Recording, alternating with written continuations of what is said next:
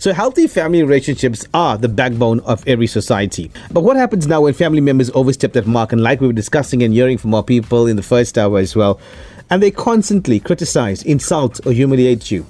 Joining us now on the line to talk about balancing family relationships and why boundaries matter is psychologist Rakhi Beekrum. Welcome to the show, Rakhi, and Happy New Year to you. Hi, Lloyd. Happy New Year and Happy New Year to all the listeners. Great to have you on board in January, Rakhi. Now let's get things cracking, right? This topic was prompted by a request from one of our listeners seeking advice on what to do when family members interfere and give their opinions, even when it's not even asked of them. So let's begin with that. In your experience, Rakhi, how widespread is something like this? It's so interesting and such perfect timing, Lloyd, because we're just coming out of the festive season. And I have more and more patients complaining about this, how uncomfortable it's been having family members make comments that have made them uncomfortable, questioning them on certain areas in their lives that they perhaps had no place to, especially if you're having a Christmas lunch, bringing up topics that make someone uncomfortable. So extremely common. So if I'm seeing it a lot of the time, imagine all of those who don't even speak about it. Now, are there certain issues that people are most likely to comment on? I think if we look around us, we've all heard it at some time. When are you getting married? Why don't you have kids as yet? And it's so insensitive because we don't know if someone's really struggling to fall pregnant. Your parenting style, your weight is a big one. So it's, oh my God, you put on so much weight. I think most of us have put on weight over this pandemic because we were eating and baking to comfort ourselves during the stressful times. But it's not only if you put on weight. People say things like, oh my God, you're so skinny. You know, what happened? Someone can be really ill. So that's such an insensitive comment when we don't know how someone is already struggling with it. Even things like your skin, if someone's struggling with maybe something like acne, they're already struggling with it. They're obviously dealing with the emotions of that. And to have someone point it out to them makes them feel worse. Many also have their parenting styles questioned, like, why do you do this with your kids and why don't you do it this way? And, we always did things that way. So all of these are some of the most common topics that come up when we have family members prying and asking uncomfortable questions. Now, Rakhi, when it's a family member, does it hurt more and affect people's self-esteem? Now, especially if it's said in front of other family members. Yes, 100%. I think we value the opinions of our family members, of those closest to us. So when they're picking on things that, that are sensitive issues for us, we do feel worse. I think it's two things. It's because we value their opinions when, they show disapproval in the type of questions that they ask. It will affect us, but it's even worse when they're asking in front of others because it's embarrassing. We might have an answer that we can't or we're not comfortable sharing the answer in front of other people. With strangers, it still hurts when they ask something, but it's easier to forgive a stranger because they don't know enough about your life, and we don't expect strangers really to care about it, but we expect our own families to be sensitive, to be empathic towards us. So it certainly hurts a lot more when it comes from family members. Now let's talk about dealing with this kind of issue, Rakhi. How best can it be dealt with? So exactly what you said at the outset, Lloyd, by setting healthy boundaries. But what does setting healthy boundaries mean? So I think it's first we need to process the situation and emotions ourselves and communicating to the person how we felt. So it doesn't mean fighting with them or being disrespectful at all, but with respect, communicating how you feel. For example, I feel very hurt every time you pick on my weight. Please do not pick on my weight.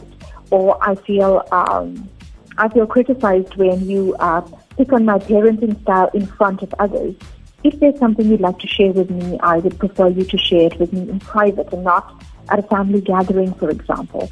Or I really appreciate your input in this. Thank you for sharing. However, I'm comfortable with the decisions that I've made. So we can communicate in a way that's respectful, but it's still firm and it's still assertive. So we're not criticizing the other person. We're not hurting them back. But we're merely letting them know how we feel and what we would like from them. And that's the key to a boundary. We're showing them what is allowed, what is acceptable to us, and what's not acceptable. For some reason, many people think setting a boundary is a horrible thing and we're hurting other people or we're fighting with them. It's not that at all. We can communicate boundaries assertively, but with respect.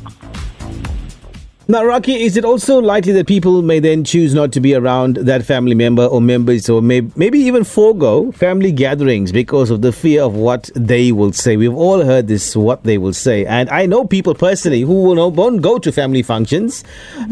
Sometimes even to go to a funeral might be an issue. Or they'll do maybe just, will just show a face and run away because, they don't want to meet up with all these other family members. This happens so often. So I think it's natural to not want to be around others who put you down or make you feel bad about yourself. That's part of self-care. But we need to be clear on whether we're just avoiding the situation or we've made a conscious choice and we are satisfied and at peace with our choice.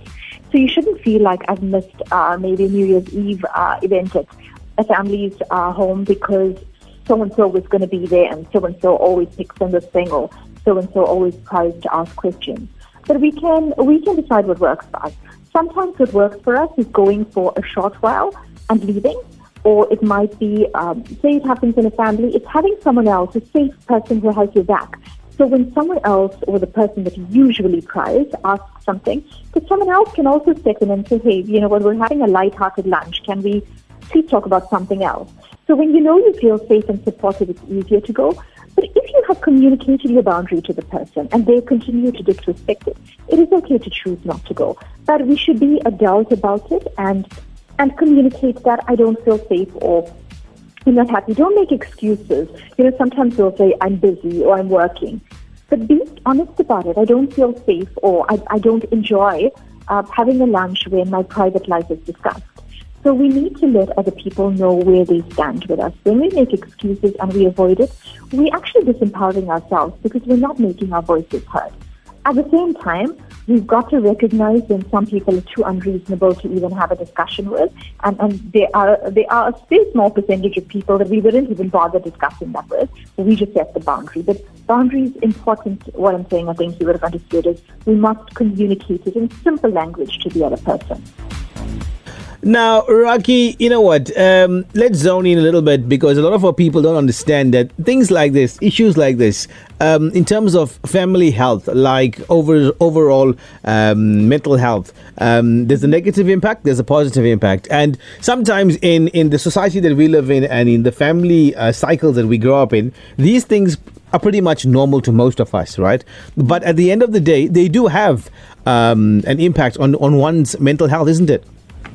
Yes, because nobody knows what you're going through in other areas of your life. Like I said, for example, so you've been married for a few years now. You might be struggling to conceive. You might be going through other battles with that, struggling with that. And when family members say things like, why aren't you having kids? When are you going to have kids? We want to be grandparents now. We can't, we want to have kids while we're or grandkids while we're still alive. So that puts so much pressure on someone who's already going through so much. Just because your family member doesn't share with you what struggles they're facing, it doesn't mean that they're okay. So we must stop assuming that mental illness has a certain look, but you don't look depressed, so you can't be. Because we're mainly silent with our struggles, because also people are not comfortable with it. They don't know how to hold space for us, and sometimes people can be invalidating, like, you have so much to be grateful for, or what do you have to be depressed about? Now, Rakhi, to all our people across the country and streaming globally as well, in closing, what would you like to say to them? So I think we must first be mindful when we're speaking about others. If it has nothing to do with you, don't talk about it. And always know why you're asking a question. Is it just out of curiosity? Or is it because you care about someone? And if you're asking a question to someone because you genuinely care, then do it in an appropriate setting at an appropriate time and in private. So don't speak about their weight, Say someone that you care about has been losing weight. Don't ask why you're so skinny, but speak to them privately, not at the time of the function. And then you could say, I'm really worried about you. I noticed you're losing weight. Are you okay? Is there anything I could do to help? Then it comes across as genuine concern. So whatever you say to others must come from a place of love and caring for them. So it starts with us to be mindful of what we're talking about, what opinions are we sharing, and are they kind when we're speaking to others? And if, there are others in your circle who are speaking to you, asking you questions you feel uncomfortable about, communicate to them that you're not comfortable having that discussion, and should they persist, then you could decide what sort of safe distance you would like to keep from them. Rakhi, it's always a pleasure having you on the official drive, and I'm going to hit you with a curveball question now that's not related to this topic, but I'm doing it because it's the start of the year, and I follow you on the grams as well on social media. You're always leaving us with some positive vibes and energy and some good quotations. So, very quickly, in a couple of seconds, what can you say to motivate our people for the new year? So we come out of two really, really difficult years, right? So what I want to say to everyone is that don't be hard on yourself. Recognize that we're still in a pandemic. We're not on the other side of it. But we are never the same person now that we were going into the pandemic. So think about what you've learned about yourself during these two very difficult years. What strengths have you discovered? And use that to help push you forward. We will have difficult days. I don't think we have good or bad years. I think good and bad things happen every year. So I'm not new year, new me, positive vibes. I am, let's do the best we can with what we have, wherever we are in the situation we find ourselves.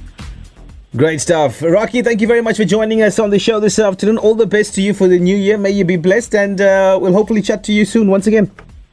Thank you, Lloyd, and hope you all have a wonderful year as well. Bye. Great stuff. That's psychologist Rakhi Beekrum on the official drive, sharing her insight and expertise with us.